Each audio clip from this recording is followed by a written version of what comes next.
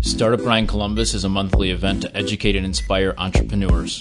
We actively live Startup Grind's global community values of give first, help others, and make friends.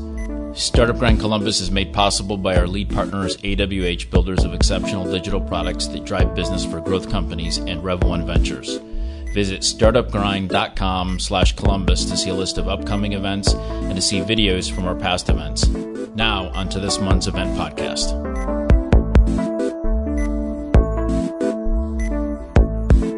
So many places to start. First, I sent, and I've told a couple of people already, as I do as part of doing this, I sent David an email with a list of topics and questions to talk about, and he sent me an email back that I actually didn't see until after we spoke, that it was a heaping pile of shit, and he didn't want to talk about any of it. And I was like, okay. That's not quite what I said, but yeah. And so then we had a conversation this morning, and he told me what he wanted to talk about instead of the questions that I sent him. And so we agreed. So I'm going to ask like one question, and then David's just going to rant for the rest of the time. And we met at the. Do you remember how we met?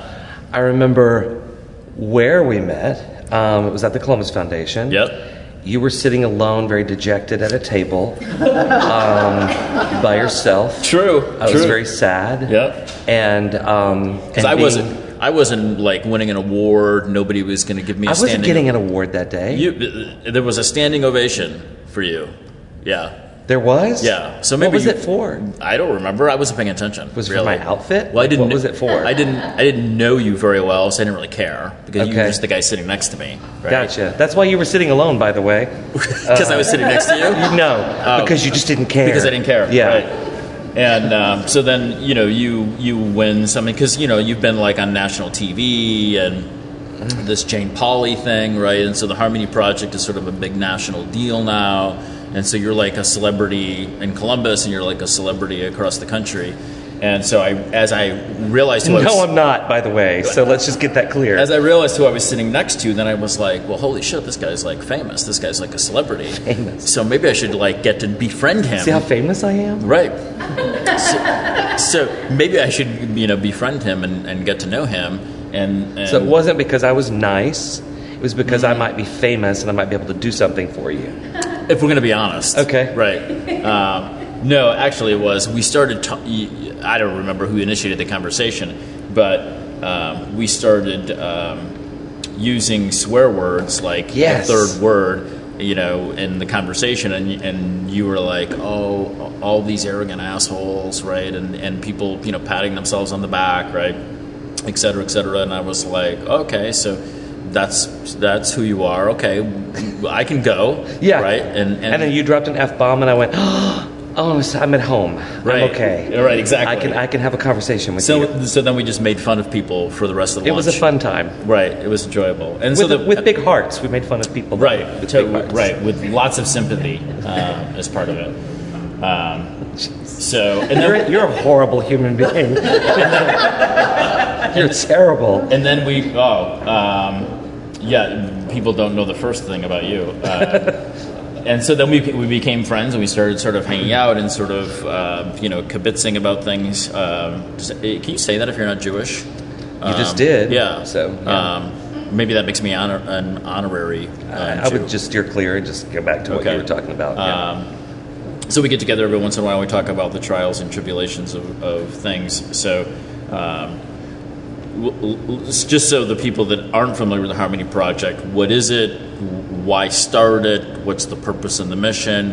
And then we'll do one sort of formal, normal question, and then we'll get into the real juice. Okay. I've been trying to come up with the elevator speech for 9 years, and I still don't really quite have that down.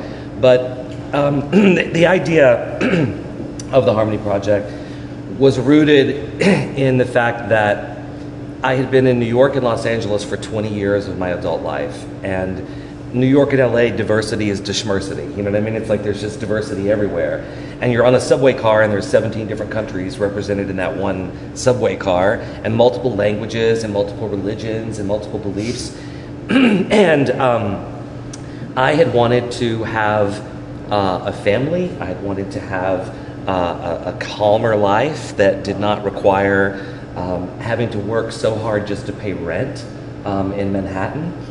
And I also didn't quite understand the importance of corporate money, and I thought that I could run a nonprofit without ever taking a penny from corporate America. Ridiculous, right? And in 2001, I left the security of my job in New York, which was working for a church, Marble Collegiate Church, which was where Norman Vincent Peale, a big American pop culture, social culture icon from the 20s and 30s, who wrote The Power of Positive Thinking. It had been his church. And the reason I was attracted to that church was because every religion, every person that went there was from different religions and different backgrounds. And they hired me to work with their children. And I remember going in and saying, so, look, I moved to New York from Columbus, where I had to pretend like I wasn't gay. I mean, I wasn't fooling anyone, but it's amazing what people will believe when they want to believe it. And I said, I don't want to have to live that way here. And the person that was interviewing me said, well, do you have a problem with being gay? And I was like, no. He goes, well, then of course we won't. This is New York. But within a few weeks, most of the families, parents of the children that they'd hired me to work with, all left the church, even in New York City. And I panicked, and I thought they took this risk on me, and now all their families are leaving this church. But my mentor, my boss, my father, the man that I really look at as my father, told me just to kind of keep doing what I do. He said, simultaneously keep your head down and up at the same time, and do your job. And 2 years later, we had 250 kids. They had 16 when we started, and 250 kids had come in. And we had changed the way that people talked to the kids about religion. And we had talked to them about, we took all the stories from the different traditions and applied them in a social and cultural way. And I began to see this beautiful world forming around me of people with all these different religions, all these different backgrounds, all these different kind of socioeconomic situations, educational backgrounds. And I had been raised in an extremely right-wing, conservative, we vote this way, we eat at these restaurants, we pray this way, we don't ever think outside this box. And New York just shattered that box for me. And it made me go, this is the world that I want to create for myself and the world that I want to live in. In 2001, with the blessing of my mentor and Marble Collegiate, I went out on my own to start a nonprofit. And it was supposed to launch on September the 12th, 2001. And the day before were the attacks. And while the whole country felt it, in New York, it was very visceral, and it was right here. The smoke going overhead and the panic that ensued. And I began to wonder if the world that I thought that I was imagining was not really possible because of what was happening there and the distrust that immediately rose in the city. And but I kept pushing through and doing what I was doing, and while we had fantastic artistic success and sang with like Whitney Houston and Michael Jackson and Christina Aguilera and filled Madison Square Garden and Carnegie Hall and Lincoln Center and all those artistic things, financially we were struggling because I didn't want to take corporate money, and I was like, and we were singing some songs that had kind of gospel, religious kind of stuff in there, little G, and they didn't, of course, want to fund that. And so I decided to take a break, and I went to New Orleans. I grew up in Louisiana, and I went to New Orleans in 2005, 3 months before Hurricane Katrina happened. And trust me, all the jokes have been made before about maybe I should leave this room right now while I'm in it. But I went to New Orleans with this thought of, well, maybe I could do this idea in New Orleans because of the great racial divide in that city. Katrina came, but ultimately Katrina is what formed the idea of the Harmony Project. in the days following Katrina, I was just lost. Didn't really know what I would do next, where I would go. I didn't really want to go back to New York. The thought of Los Angeles at that point was just disgusting to me. I didn't think I would ever fit in there. And I came to visit some friends in Ohio because I was like, where can I go where I feel at peace, where I know that no natural disaster is likely going to strike, where I know terrorists just don't even know exist. Where can I go where I can just kind of maybe take a breather for a few days and try to get my head back on. And while I was thinking about coming here, I threw myself into some volunteer work in a little town called Ruston, Louisiana, that had become a town of 40,000 from 25,000 overnight with all the refugees from Katrina. And there were so many things that were needed that they weren't talking about on television. Feminine hygiene products, nursing bras, hemorrhoid creams. There were things that people needed, but they weren't talking about this on television. They were talking about canned goods, and blankets.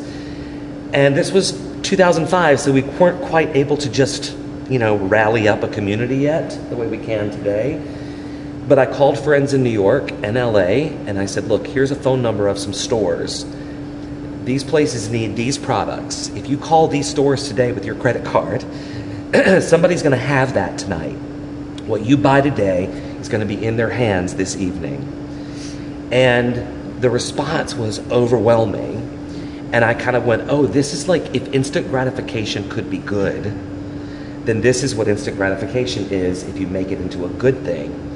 And people weren't putting a lot of money into some big idea, Red Cross. I'm not knocking Red Cross, but they weren't putting it into something on television in a campaign where they didn't know where the dollars were going to go. They knew they were calling this little Army Navy surplus store, and the cot that they bought that day, someone would be sleeping on that night. And so I began to kind of spin that thought around about how can I connect my music to this instant gratification type thing. And I came here to visit some friends to get away. And I told them about my experience and what had been going on. And I had a good friend at that time, his name was Josh Radnor.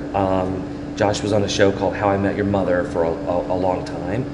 And Josh had been a student of mine at Bexley High School when I was teaching while I was at Capitol in the 80s. And Josh said, try this in Columbus. Columbus is a test market town. If it'll work there, it'll work anywhere.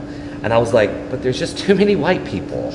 And they're all Christian. And I don't see any diversity here. And he's like, you have to look for it, But I started developing the idea, and I started getting hired by people to do some fundraising in the political world. I had done fundraising in the past. And so I started meeting some people in the community here, and this was getting ready for the Obama 2008 election. This was kind of the pre-Obama stuff. And as I started paying attention and going around knocking on doors, I started seeing there is diversity here. We're very segregated, but there's a tremendous amount of diversity here. I wasn't ready. I didn't know if this was going to be the town that I wanted to commit to. I still had my idea of what Columbus was based on 1988, and the Eagle and the Tradewinds bar being right over there. That was my world. And I didn't know if this was going to be where I would want to have the life that I imagined for myself. So I went to LA, got some really great design jobs, because I don't know if you know that gay people, we can all do hair and we can all do interior design. Obviously I don't do the hair, but I got the interior design part of it. So I got a few really great high profile clients, was able to make a nice chunk of change, and then got a call. Would I be willing to come to Ohio for 3 months as part of the Turn Ohio Blue campaign with the Obama stuff and all of that? So I was like, the fall in Columbus, of course. And so I came out and I started thinking about this idea that I was calling Harmony Project. And I thought, well, maybe we'll try it here, And maybe I've made enough connections and relationships to maybe get this off the ground, especially if I'm willing to fund it, self-fund it at the beginning before asking anybody else to give any money. So in 2009, filled out all the paperwork that you have to fill out, as Allison Barrett knows, to do a nonprofit. Started reaching out to the community, telling people about it, got a few people to be interested, and I said, I'm not asking you for a dime. Went and rented the Lincoln Theater, paid all the musicians, did everything that we needed to do, and knock on wood, that first concert filled Lincoln Theater 2 nights. It raised a shit ton of money, $48,000 for like after school all-stars. And we collected like 1,500 toys. And I went, okay, so if I ever needed a clearer message that there's something needed like this in this town, that was it. And I had started making relationships and friendships, and I went, okay, so I can't be one of these coastal people who consider this flyover country. This is a great place to live.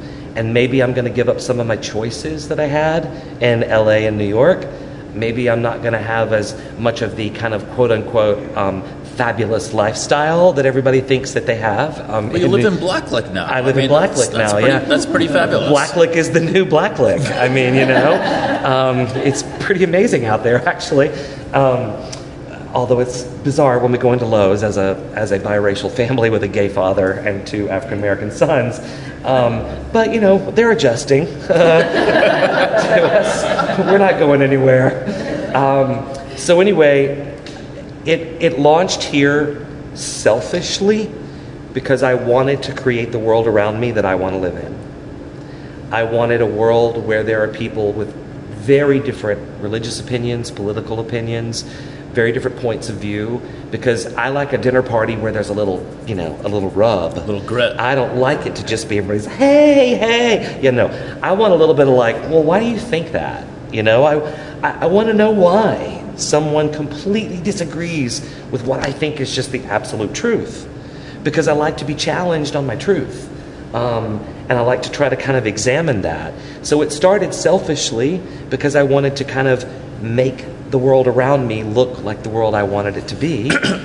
But then it kind of took over and went beyond anything I wanted it to be. And it kind of became its own thing. And are you okay with that? Or are you yeah, good with it's that? So much better now than anything that I could have imagined it being. It's broader, its scope, its depth. It's still small. People think that it's huge. It's not. It's still relatively small, but we are in a small-ish, 14th largest city in the country, small-ish part of the city, because we're in that bubble that makes Columbus feel a lot smaller than it actually is. So within the bubble, I think we're kind of well known now, but beyond that bubble, nobody really knows who we are. And that's not our goal for everybody to know who we are by next week. Our goal is to connect people who would not be connected. And how we do that, Jesus, you haven't asked another question. I told you I was only going to have to ask one question. You didn't think that was true, and I knew that it was absolutely true. Yeah, since I don't get paid for this, I want that sculpture on the wall whenever I leave. I've got a great spot in my house for it, man. So anyway, the way that we do that is in service. The whole idea of Harmony Project is not musical, it's social. So we're trying to build social harmony, and the way that we do it is by finding one thing that a whole bunch of people have in common, and that happens to be music. So we attract people who want to sing, who want to be a part of music, and that is what inspires our audiences, and it sells the tickets, and it gets a lot of people engaged and who want to give money to help support all the programs.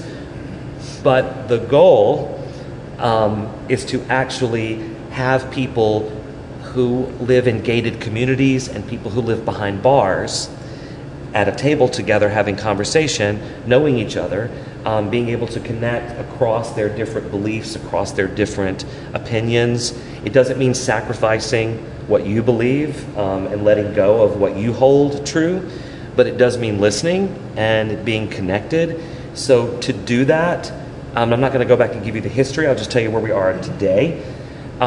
Today we've been in South High School now for 7 years. We have a 100% graduation rate of every senior who has ever participated in our program. That's awesome. While the school has a 68% graduation rate. We are proud of that because we put a carrot out in front of those kids. We say, if you do this, this is what you get. And while that's not necessarily the healthiest way to work with every child in this country, not every child responds to the same approach. We respond to the people that we work with in the situations that we're in.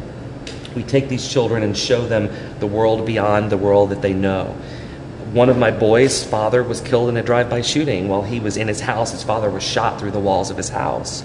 Many of my kids are in foster care in 5th or 6th foster home that they've been in, and they're in 8th grade or 9th grade. I have girls who are moms at 13 and 14.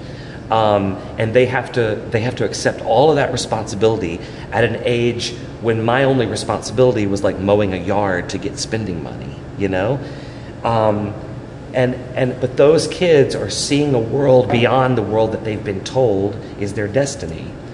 But then we also say to them, don't leave your neighborhood. Learn what you learn and then turn around and put it back into your neighborhood. So these kids work in their neighborhood. Is it tomorrow, Katie? Yeah, tomorrow. We have almost 100 South High kids working with the Community Development for All People on the South Side, and they're going to be working in different locations. These kids were in Atlanta last year at the Atlanta Food Bank, and they packed like hundreds and hundreds of boxes of food and learned all about 48,000 pounds of food that they packed. So the idea is to give them a purpose and to replace this idea of social pity with no. Everybody has a social function and a social purpose. But then it's not just that. It's about taking those kids and then they sing via Skype to women who are incarcerated, who are part of the opioid epidemic. So we go and sing every week now for 5 years with women who are in prison, who are removed from so much of reality in the world. They were introduced to drugs by their mothers, their fathers, their grandmothers. These are mothers who are separated from their children, grandmothers who are separated from their grandchildren. And so when our teenagers sing to them, there is an amazing thing that happens in the room. You watch shoulders that are here, that are down comfortable by the time a song is over. You watch these hard-edged grit teeth. You watch the jawlines relax. You watch the women begin to accept what's coming to them and trust it and not be afraid of it. Then those women who can't go outside of the prison walls but have to serve just like the South High kids do, they then Skype and sing to children who are in hospice care in South Africa.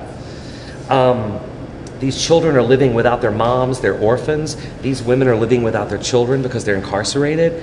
There's nothing more soothing to a sick child than the sound of a mother's voice. There's nothing more soothing to a mother than the sound of a child's voice. So there's this dynamic that happens across the planet when these strangers in Marysville, Ohio and Bloemfontein, South Africa sing to each other. But again, that's not where it stops. The program that we started at the Commons at Buckingham, Commons at Grant, Commons at Third, supportive housing facilities, was there are people sitting in the shadows, sitting in the back of these facilities and not engaged in any way socially. And they just sit and rock and watch The Price is Right, or whatever's on the television. And I was taken over there by Michelle Heritage, director of the Community Shelter Board, and we said, well, these folks need to be given purpose. They need to have something to do. And so we began to sing with them. Now they go out and sing to people in nursing homes and veterans events, and they connect across these social and cultural barriers that we had put up that said, you belong here. To the women, you belong here. To the South High kids, you belong here. And we've all said, no, we all belong in all of it. And so the social harmony that we're trying to create, we do by singing all the same songs. So right now, our choir is singing. One of the songs is John Legend's If You're Out There. And the song is a call to action. It says, if you're out there, sing along with me. If you're out there, I'm dying to believe that you're out there. And so our teenagers are singing that. All of our children's programs are singing that. Our differently abled adults are singing that. The women in prison are singing that. The choir is singing that. The CEOs who are in the choir, as well as the people who need a bus pass from us to be able to get to rehearsal. So we have this dynamic of people from all socioeconomic backgrounds, different religions, different political points of view, different life experiences, sharing something in common because they don't share all these other things in common. So rather than letting our divisions, which we don't disavow, we don't say that they're not there, we say that we set those right in the center of the table. We don't move them, but we sit around the table together, and we share the table, and we share the fact that we don't agree, but we're here to build a playground, or we're here to show these kids Atlanta and to take them to see the Ebenezer Baptist Church, or to learn about 16th Street Baptist Church and learn about the Civil Rights March. Or we take our women out of the prison, which the state now allows me to do, which we were the first program that they ever allowed that to happen with, and I was terrified the first time that nothing would go wrong. And now women are released monthly, 2 or 3 times a month sometimes, to go out and sing and perform in the community. They sang at the GCAC luncheon a couple of years ago. So why it started, how it started, is all kind of the same thing. And what we're doing right now is I feel like 9 years ago it started at a time when it felt like, it was a false feeling, but it was a feeling of, oh, everything's going to be better now. We've elected an African American president, and we've kind of crossed that hurdle, and now we're all going to be able to kind of be like, all right, we're more progressive now. We're more thoughtful. And it's like, yeah, that was a false belief. And then now we're in a situation where everybody wants to blame the current president, the current administration, for all of our ills. Well, most of the people who want to do all the blaming for all of them are people who have not been victims of the system that we're in for more than 3 or 4 years, because most people who've been around know that the situation we're in is not new. It's exacerbated a bit, but it's not new. So 9 years ago, we started it feeling like we're kind of riding the wave. And now I feel like the wave is huge, like a tsunami, and that we're trying to kind of find our way through it and swim through it. And how do we keep people coming to that table when both sides of the table are now calling each other evil, and both sides of the table are now blaming each other, and they have their own set of rules, their own set of truths, their own set of everything for why each other is evil? And how do we create that middle space where we can each still hold on to what we know is our truth, but find some room for compromise and conversation and collaboration so that we can try to move us forward? So there's never a bad time to start something like the Harmony Project. Is it, as you were just beginning to speak to, is it even more important now than it was in 2009? I think it's equally important. I mean, now as it was then. I think that it's more obvious right now where we are and what we're facing. Because look, I mean, I grew up in New York. Donald Trump went to my church. He showed up on Easter and Christmas, but still, he showed up. It's more than I've done for the last 10 years. Trump, he's bigger than life. He's larger than life. And so whether you hate him, love him, and it seems like there's very little in between, whether you hate him or love him, he's a master at what he does. And he's able to communicate what he wants to be heard. And his communication right now is, you're evil, I'm the champion, I'm the savior. And he's not the first president to do that, but he's the first one to do it in the way that he's done it. Why do you think that as humans that we need to identify with a tribe versus be okay being sort of in the middle and being on an island, right, and being independent, right? Because it does seem like both sides want the same things, right?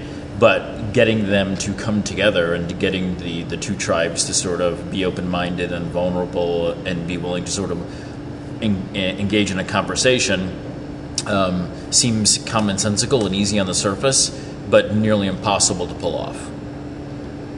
Well, let me start with the first part of that, the why do we want to be in tribes? Well, even though I don't use the phrase, so I won't use it, but there is a phrase that's not necessarily a PC phrase. It refers to, Judaism and Christianity. And people throw those two words together all the time and make a hyphenated phrase out of it, but the two religions are very different. But it goes back to the fact that our civilization, the modern civilization, it started with tribes. Jacob and Esau.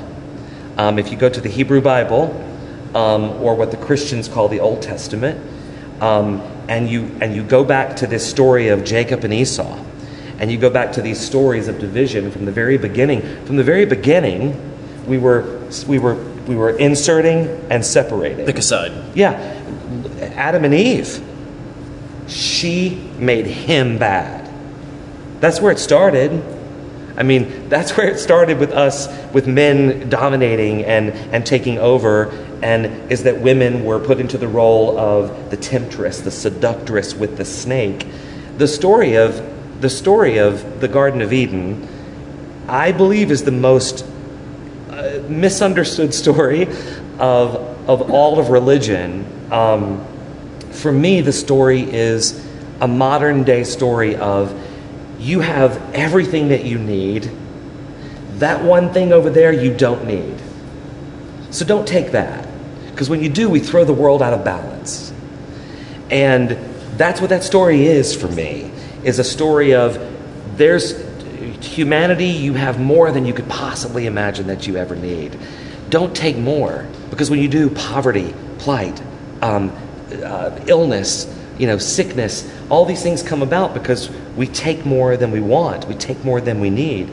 And that can hopefully get us out of this rabbit hole that I'm about to go down with religion and get us back to what we're here for tonight, which I want to try to at least honor this much of what you wanted to talk about. And that is to say that in starting a business, in starting a nonprofit, good save. Starting a good save. Good save. That in doing those things,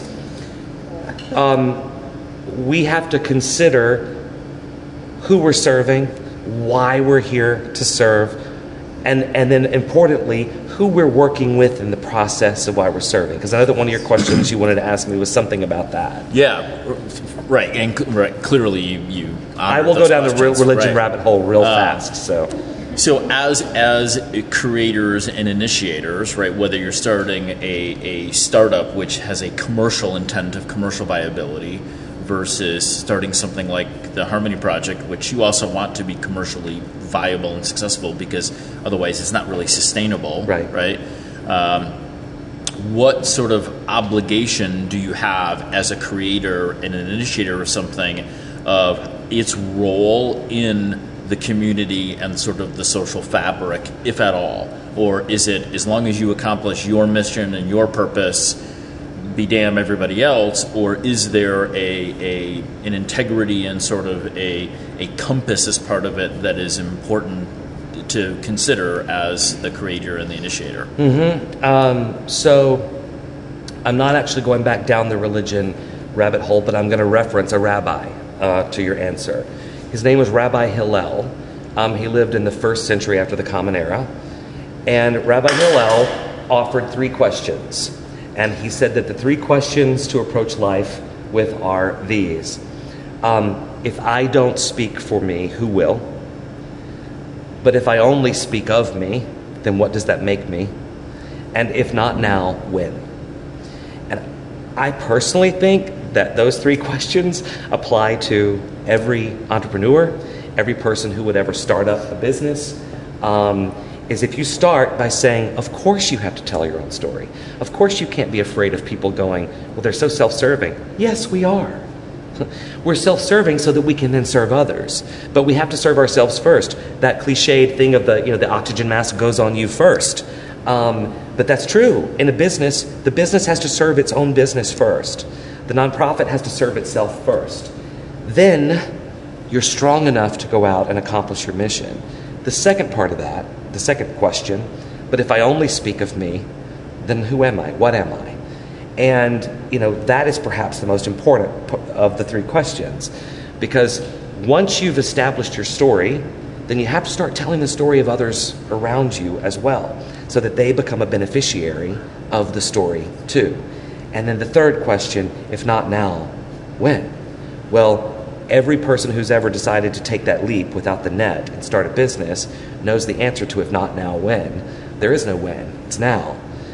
If you wait, something else will ultimately come up and take your money, take your focus, take your time, take your energy. You just have to jump and you have to go.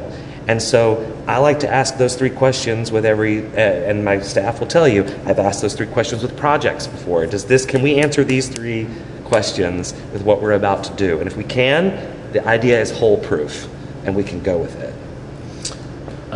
When you think about creating something,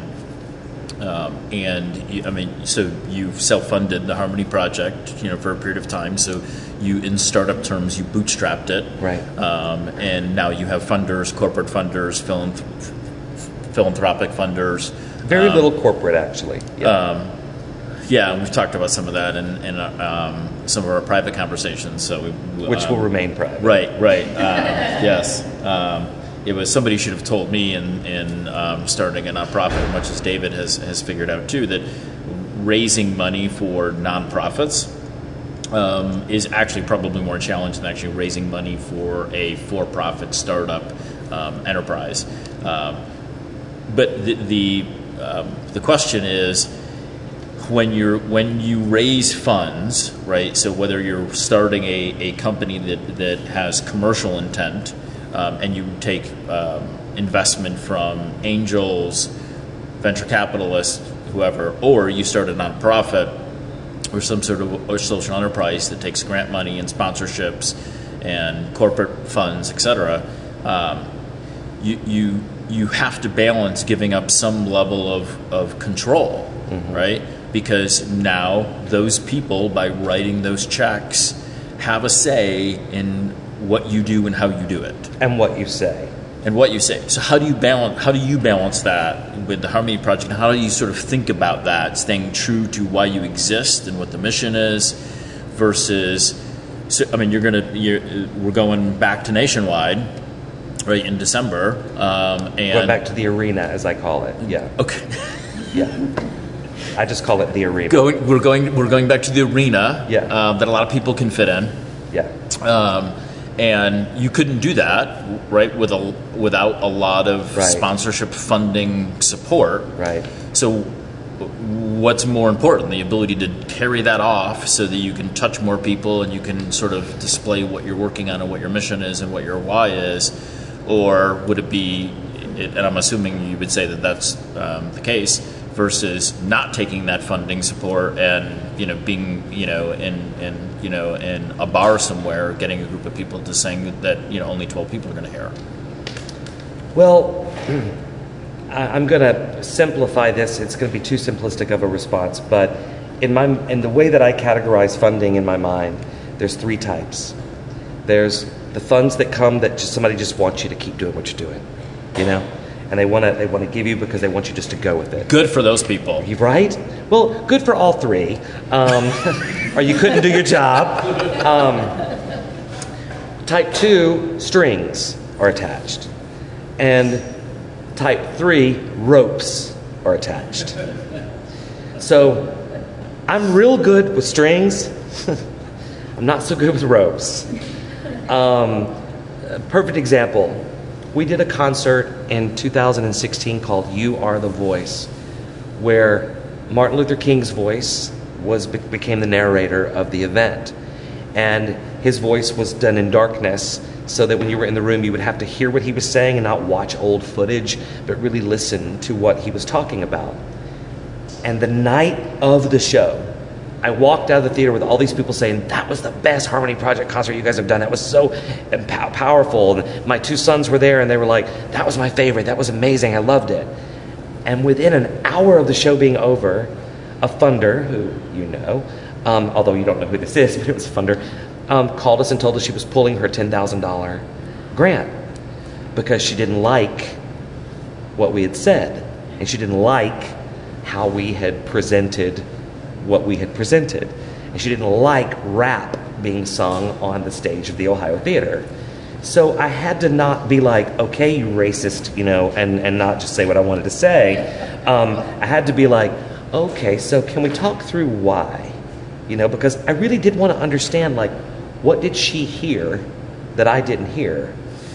Eventually, she still took her money. She came back the next year and funded again, so that was fine. But I don't know if I know how to answer the question. I know that it's kind of case by case. I know that for us to have a 500 voice choir and a 300 person wait list that we want to try to get into that choir in some way means we have to be in an arena space large enough for people to be able to participate in a performance, because if we're at the Ohio, there's a limit to how many people can experience this. If we're at the Southern, there's even less space for people. And we can't have volunteers and people who don't have a performance background doing 5 shows in a week. They have families, jobs, things that they have to deal with. So we can't put on a week full of 2 weeks full of shows and go to a smaller venue and pack it out for 3 weeks. We have to try to go bigger in our space. Going bigger means that a show that used to cost us $180,000 now costs us $340,000. So that means I have to double almost my fundraising. And it means that we have to try to also sell more tickets and get more people there to build that. And then it means that sometimes you knock on doors for people that have ropes attached. But you have to try to find a way, because you look at the 500 people who are experiencing it, the 1,000 children and teenagers who are there having this experience. You look at the differently abled adults who are sitting in the dark corners of their facilities, who are now on a stage in a spotlight, literally waving their hands and screaming they're so excited to be singing. You look at the women from the prison who are getting on a bus and there's a hair and makeup artist backstage treating them with dignity and respect, making them feel beautiful and feel good about themselves. And you go, if I have to deal with a fucking rope or two, I'll deal with a fucking rope or two. Because it's worth it. The experience of all these people being together and being able to share in something that is as simple as singing together, but the ripple of that singing is playgrounds, is meals being served, is murals being created, is people who have different opinions. I have a picture in my office of Tom Katzenmeier had just gotten off the ladder at this mural that he was painting next to a young man who just died recently of a heroin overdose. His name was Diego. Diego is on the ladder and he has no idea who Tom Katzenmeier is. Doesn't even matter to him. Tom Katzenmeier has no idea that Diego just got out of prison. But they're on a ladder and they're talking and they're connecting and they're painting together for the benefit of children who live on the west side, who don't have a lot of access to the arts, to education, to entertainment, and to even a safe life. That, in a nutshell, is why we're doing what we're doing. So that the Diegos and the Toms find some place to connect, so that when we're having these big conversations about access, equality, social justice, Tom knows Diego's story and can tell it. Diego knows who Tom is and can reference that.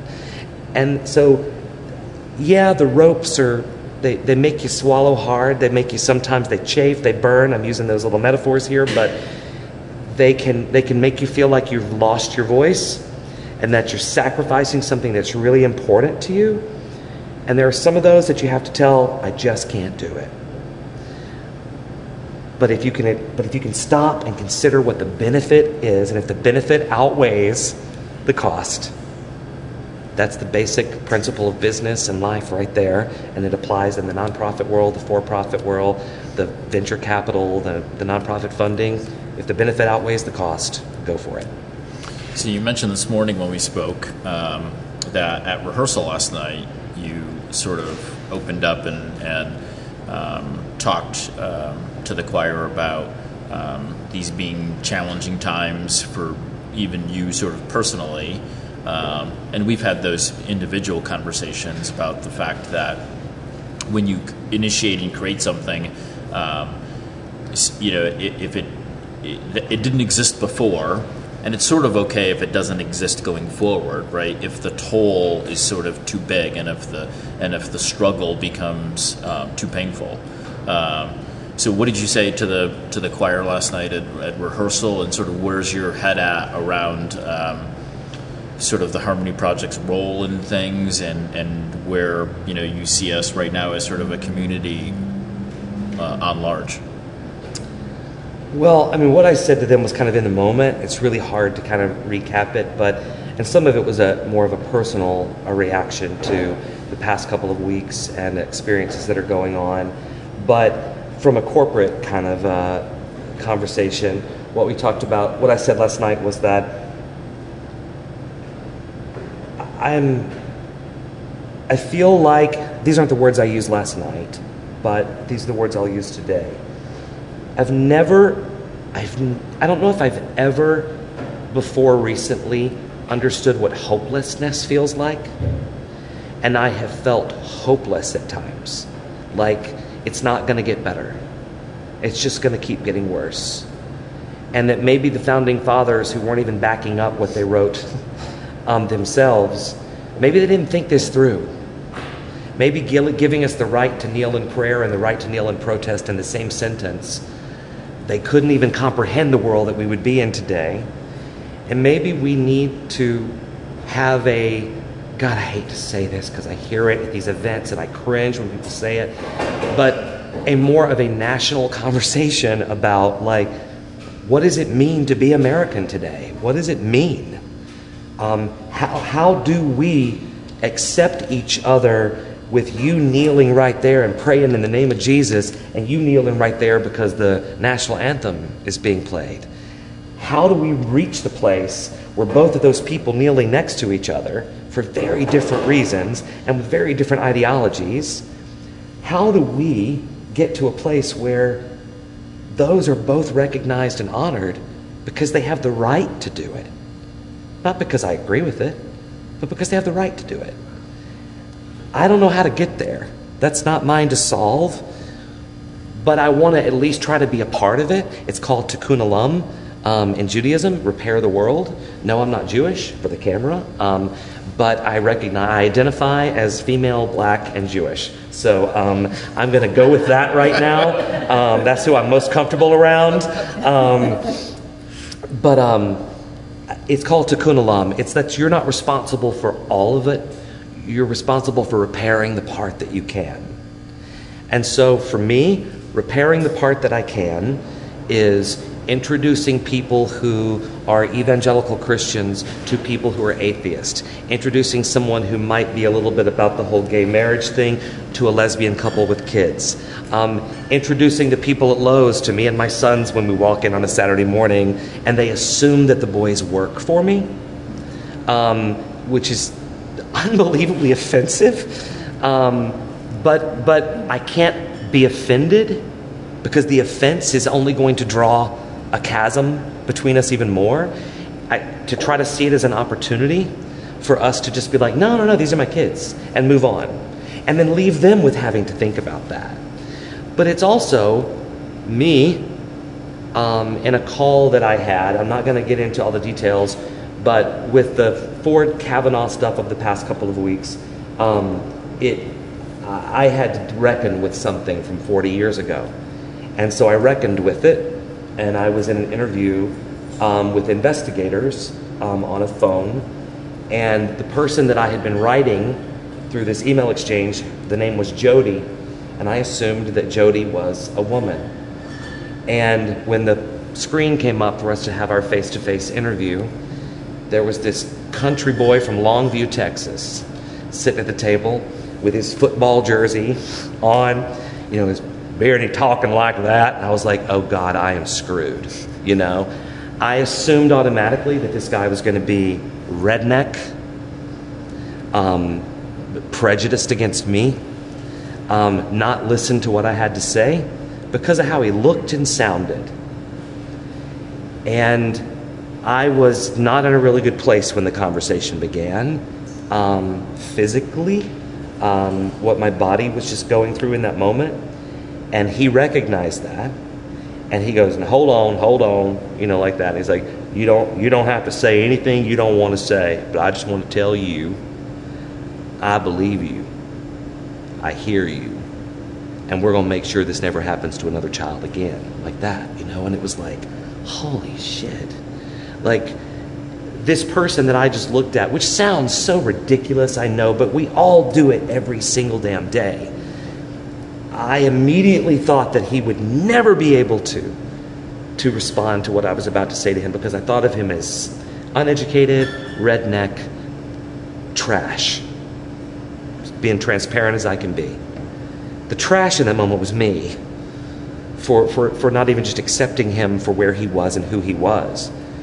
He worked so hard to bring me around in that conversation to a place where I felt empowered, where I felt heard, respected. And what he did for me was walk me back from that ledge a little bit that I've kind of been standing at for the past few weeks, and made me go that even though I feel all this hopelessness, that in that hopelessness, when I listen to the kids sing and I see them interact, when I see what the choir is doing, when I see all the people around me, when I see the community around me responding to building this community that we want to live in, I know that there is hope, not Obama poster hope, but hope that is just real and living in every one of us. And that's what keeps me going. Yeah, thank you for that. Questions for David before we? He has to go to bed at 8:30. He makes such a big deal out of this because I get up at 4:30. He told me he has to be in bed at 8:30 so that he can be up at 4:30. Well, I don't have to. You're making. Why are you ruining this beautiful moment? Yeah, no, I don't have to be in bed at 8:30. I like to be in bed. I don't know. You seemed pretty adamant about it. I also have 2 boys at home that need to go home and check on their homework and make sure they're doing okay. And okay. I have a question.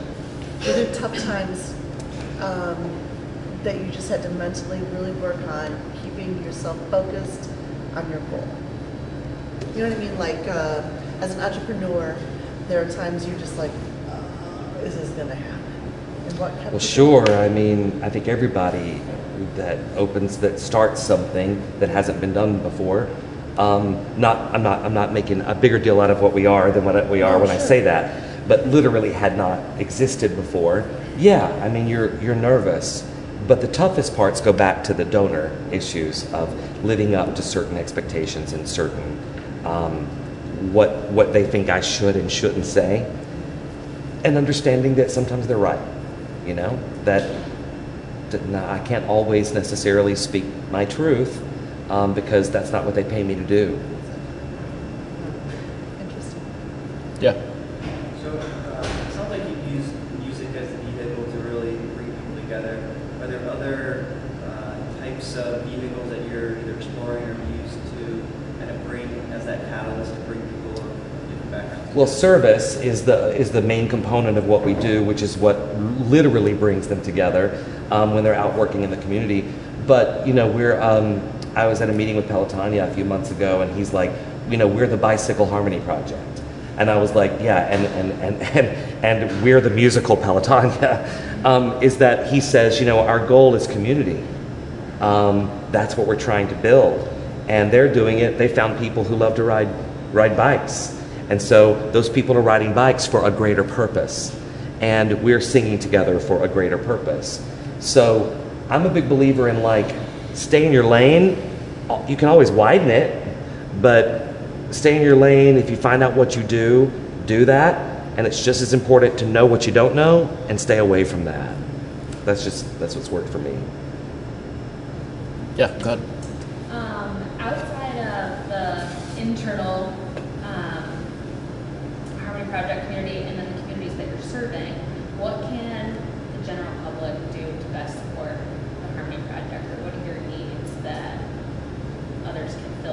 Sure. What are those two big pieces? Thank you for asking that. Well, number one, you can always serve. You don't have to be in a choir. You don't have to sing to serve. You have to serve to sing. But you can show up and volunteer at any project that we ever have. We have a couple of macro projects a year that are big. We just had one this past week with 200 volunteers in the Northland community working with New Americans. And then we have our thing in the spring called One Week, One Neighborhood, where we go into one neighborhood with everybody and do all of our work together for massive impact. But last year we had 50-something thousand hours of volunteer service in over, I think, about 75 different micro projects. Everything ranging from singing to children at Nationwide Children's Hospital to being a volunteer for the German Village Garden Tour, so you get to go and see all the fabulous houses. So we try to like gear things toward people's abilities, and if you can't roll, but you can sit and answer a phone. We've provided volunteers for offices before. Somebody who just wanted to volunteer we need somebody to answer our phones for a day. We had a volunteer show up and answer phones for a day, and then she ended up working there. We had a volunteer who started working at Reeb Reeb Avenue Center as a volunteer who's now an employee there. That's not what our goal is, but so you can always find service those ways, and then to pay attention when we're having drives and to be supportive, to sponsor a student so that they can see something beyond the world that they know. You're welcome to go to the prison and be in the class with the women and meet them and hear their stories and kind of get to know them and shatter some misconceptions about what prison life is. We want people to see and experience their community maybe through a slightly different lens than they normally see it through. Yeah, harmonyproject.com, sorry, yeah. and of course you can make a contribution because they will kill me if I don't say that. You kind of already answered this. Sorry, you kind of already answered this with our question, but do you create the events that you have based on the community you're in, or are you trying to find a community that suits an event idea that you have, or is it sort of a blend of both based on the services you have at hand and the people that are volunteering? So I try to build the musical event around what's happening in our culture at the moment, but you're 6 to 8 months in advance of when it's going to happen. And as we all know, our culture changes like in 24 hours now. But like this past summer, we did a concert called 1968, and we kind of looked back at the similarities between 68 and 2018, and the whole focus was on Kennedy and King. Not JFK, but RFK.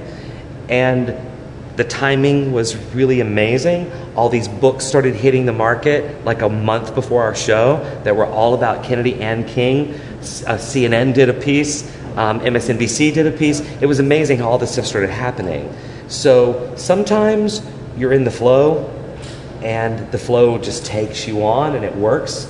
And sometimes you're a little ahead of the flow or a little behind it. And our next concert coming up is called Sing Out, March On. And there was a little pushback when we first started coming up with that title, because people were like, it sounds political, it sounds like you're making a statement. But the statement that we're making in the night is that we should all feel the freedom to sing out, and we should all feel the freedom to march on to whatever that is we're marching toward, and to whatever it is we're singing out for, as long as we're doing it for the benefit of others. So we try to respond to what's happening in the world around us. In that way, I think we're kind of all artists in that capacity, or creatives at least. I hope that answers your question. You don't get to ask questions because you can talk to me at work. I know, but this is more like entrepreneur related, not profit. So I think as entrepreneurs and of course in startups, your mind is always on growth. So can you talk about, I obviously know kind of some of the answers to this, but can you talk about growing pains and also what's next and what growth looks like for You know, I'm not real good at that 5-year, 10-year thing that people always want you to be good at as an organizational leader. But I could not have imagined where we are now when we started. I don't want to try to imagine what we're going to be like 10 years from now. I kind of want to just be responsive and reactive to what's happening. I doubt I'll be doing this 10 years from now. My knees and my hips aren't going to last that much longer. And we don't have health insurance with Harmony Project, as you know. So I can't keep shaking my ass in front of South High School kids and into my 60s. It's rough right now doing it at this age. Okay, not physical pain. Right. But the growing pains, and I want to wrap up, I want to be sensitive to people's times and be able to get out of here, and plus, nobody wants to listen to me talk this long. The growing pains that we have right now are, with this many people come this many people's expectations.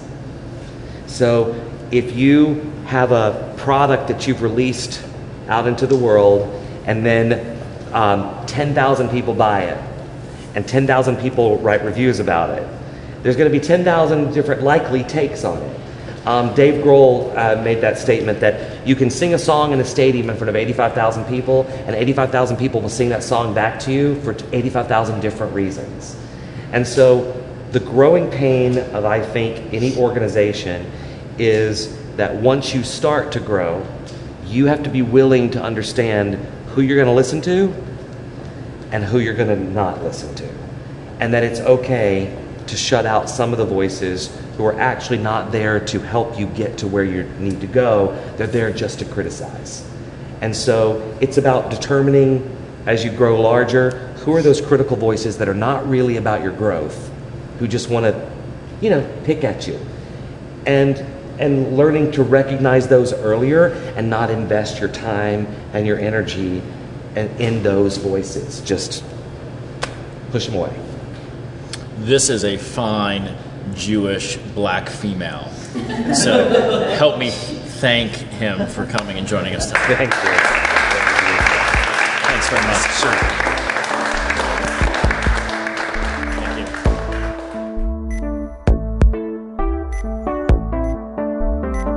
Thanks for listening to this Startup Grind Columbus event podcast. We will be back next month with more entrepreneurial experiences and insights.